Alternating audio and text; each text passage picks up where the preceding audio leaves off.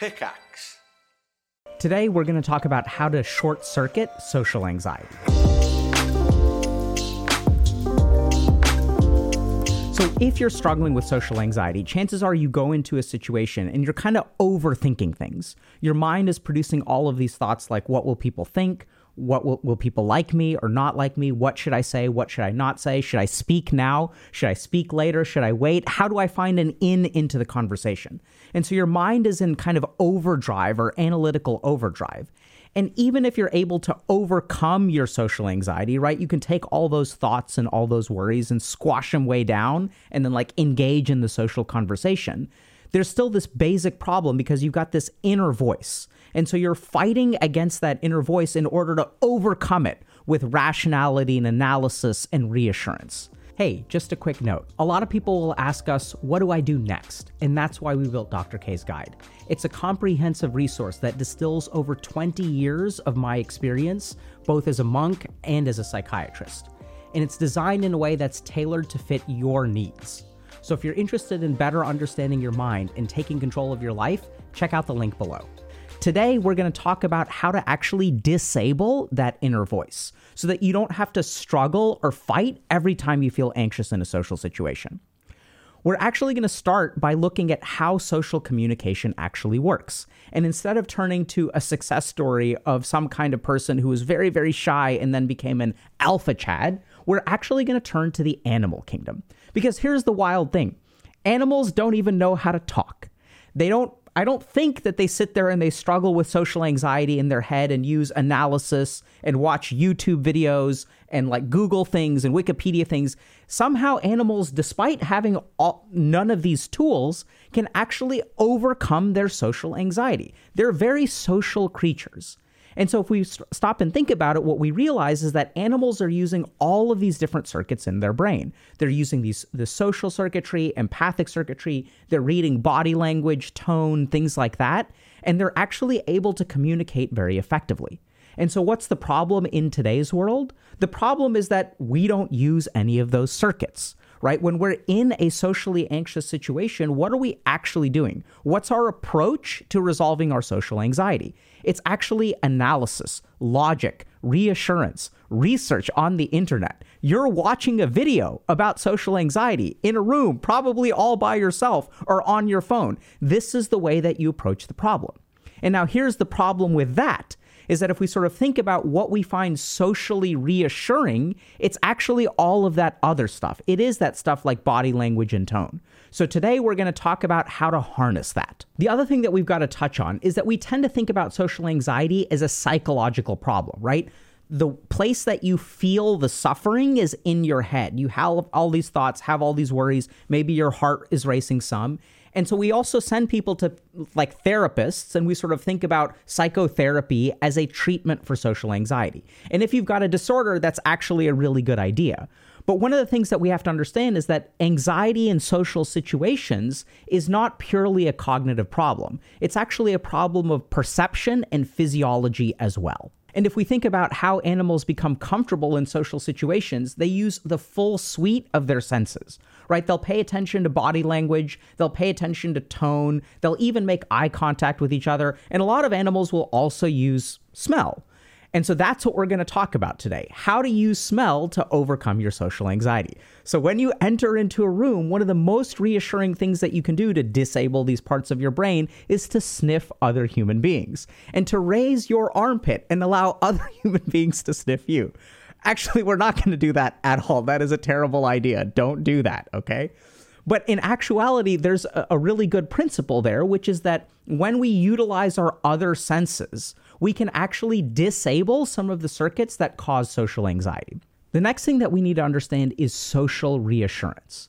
So we feel socially anxious, and that largely comes from the left hemisphere in the cerebral cortices. This is where all of our hyper thinking comes from.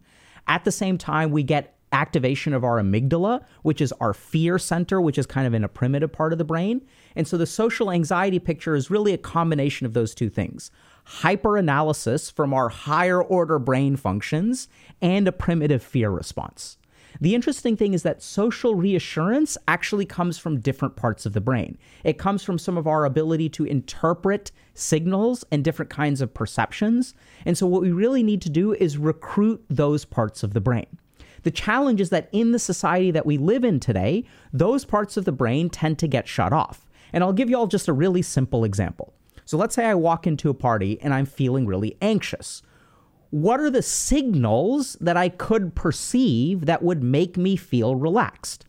If I saw other people looking at me and smiling at me and like waving me over, they're like, hey, look, it's Dr. K. Dr. K's here. Awesome. Like, hey, man, thanks for coming. They can say all of those things, but I don't even need them to say it. If I walk in and I see other people and they smile and they wave me over, that will be socially reassuring. I may feel like I'm on the spotlight for a split second, but it'll feel very reassuring. And this is the problem, is what do we do when we walk into a party and we feel socially anxious? We pull out our phones and we start looking at our phone. And now our perceptions are locked into here. And if my perception is locked into here, how am I going to get all of those socially reassuring signals? How am I going to see that people, despite being near me, their body language is relaxed or excited, or that they're smiling, or they're trying to make eye contact? All I'm going to do is I'm going to be kind of locked in over here. And as my perceptions are locked in over here, I don't get any of that reassuring feedback. So the empathic circuits of my brain aren't receiving the kind of information that they need. So we have these parts of the brain called, for example, the visual association cortex. This is the part of our brain that, when we get visual stimuli, attaches meaning to it. So like I can look at things and the visual cortex kind of processes information, but then the meaning attached to that information. So for example, like if I come into my house and there's a bouquet of my favorite flowers there, that means something to me because those are my favorite flowers. And then I'm going to feel loved and cared for, and I'll relax a little bit more. So the visual association cortex is really, really important for helping us feel reassured. The problem is that nowadays we're always on our phone, so we literally don't turn that on. And that voice inside you that feels very, very, very socially anxious, that voice is actually disarmed by some of these parts of the brain, like the visual association cortex. So if we want to short circuit our social anxiety, what we really need to do is recruit these other parts of the brain and sort of really think about, from a physiologic standpoint, how we can disable social anxiety. So there are going to be 3 things that we can do. The first thing that we're going to do is actually stand up straight and roll our shoulders back and breathe very slowly, and especially slow exhalation. So this does a couple of things. So when we feel socially anxious, our adrenaline is going to be higher. As our adrenaline is going to be higher, it changes our pattern of breathing, and that adrenaline is actually going to make us feel more panicked. So from a physiologic standpoint, we need to take a step back, roll your shoulders back, and there's a really simple exercise that I'll give people, which is try to crack an egg with your shoulder blades. So imagine that there's like an egg, and then you're sticking it between your shoulder blades, and you're kind of rolling your shoulders back a little bit to crack it. You don't have to hold it like that. You don't have to like walk into like a room like walking like this, but sort of do that a little bit to counteract that kind of hunched cell phone posture, okay? So once you sort of do that, you're going to raise your head up. So you're going to sort of adopt a more open posture instead of like hunched and defensive. And then the other thing that's going to do is sort of expand your lungs from a mechanical standpoint. And as you expand your lungs from a mechanical standpoint, you can take in sort of slow, deep breaths, but especially slow exhalation is really important. It'll physiologically disable that adrenaline. And as we disable the adrenaline, we'll start to feel more relaxed. Our amygdala will start to shut off. And so as our amygdala shuts off, that voice inside you that is worried will start to actually get short-circuited. So that's number 1. So shoulders back, head up high, and take especially deep breaths with long exhalations. Now that we have our shoulders back and head straight, the second thing that we're going to do is make eye contact. Now, this may terrify you because if you're feeling a lot of social anxiety, the whole point is to avoid eye contact. You don't know what people think and you're like just over here and you don't want to make eye contact. And it feels really terrifying to make eye contact. The problem is that without eye contact, our visual association cortex cannot get any reassuring stimuli, right? Like we don't have any reason to be reassured because we're blocking out those messages. And this is the problem, is when we don't actually have information or experience or data, our brain is left working with the analytical portion. So this is essentially like theory crafting without ever playing a game. So you're sitting there and you're not actually getting any data, you're not getting any information, and your brain is going through 6,000 iterations to try to theory craft your way to success. But I'm sure that y'all know, like, you can't theory craft your way to the top of a ladder. You can't watch porn to the point of like theory crafting to be good at sex. You can't watch like movies and suddenly become like an amazing human being. Theory crafting only gets you so far. And the basic problem with social anxiety is that all we're left with is our analytical portion because we're not actually receiving data. So we want to make eye contact. We don't want to make eye contact for very long. A lot of people are wondering, like, okay, how long should I make eye contact? What I would sort of recommend is if you're in a social situation, you make eye contact for 1 second at a time, and then you move on to something else. And a really simple way to do this is that if you're a part of a conversation, you just look at whoever is talking, okay? And when someone is talking, what they're going to be doing is automatically making eye contact with everyone around them. So you want really brief periods of eye contact.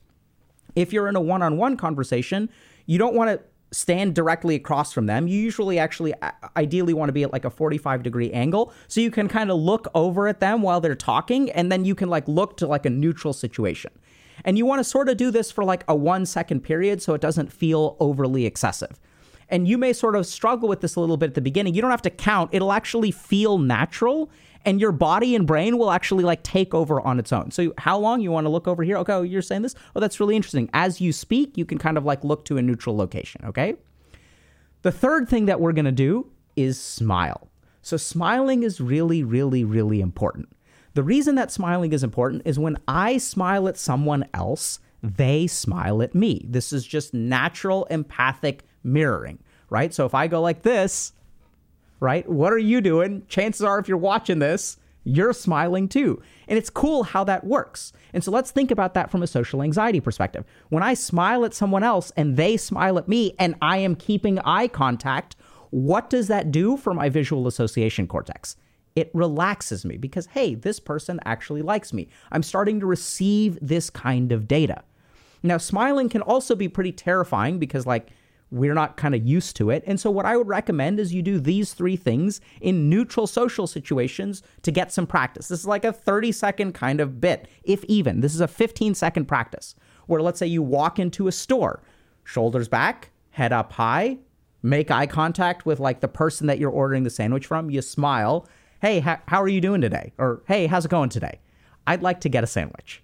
And that's it. You just practice that for like 10 seconds. What was that, 5 seconds?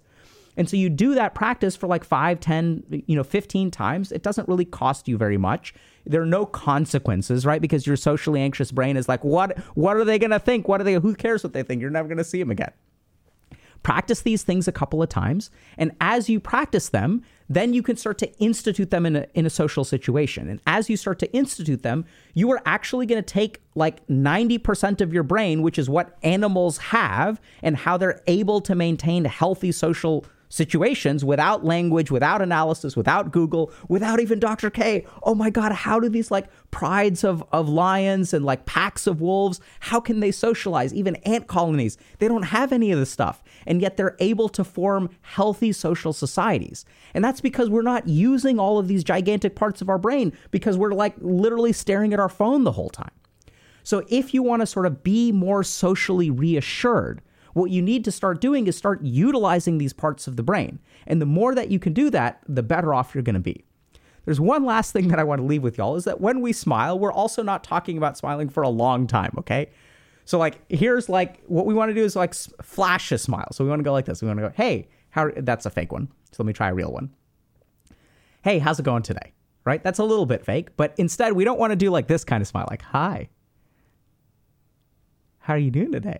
Right? So we don't want long smiles. Smile for like a second or two. Flash a smile and then sort of cut it out, okay? And so let us know how this works for you. Feel free to like, comment, or subscribe, and let us know in the comments, like, does this work for you, not work for you? Practice it for a while and let other people know, hey, this is complete BS. It's not working. And then we'll go back to the drawing board and try to come up with something else.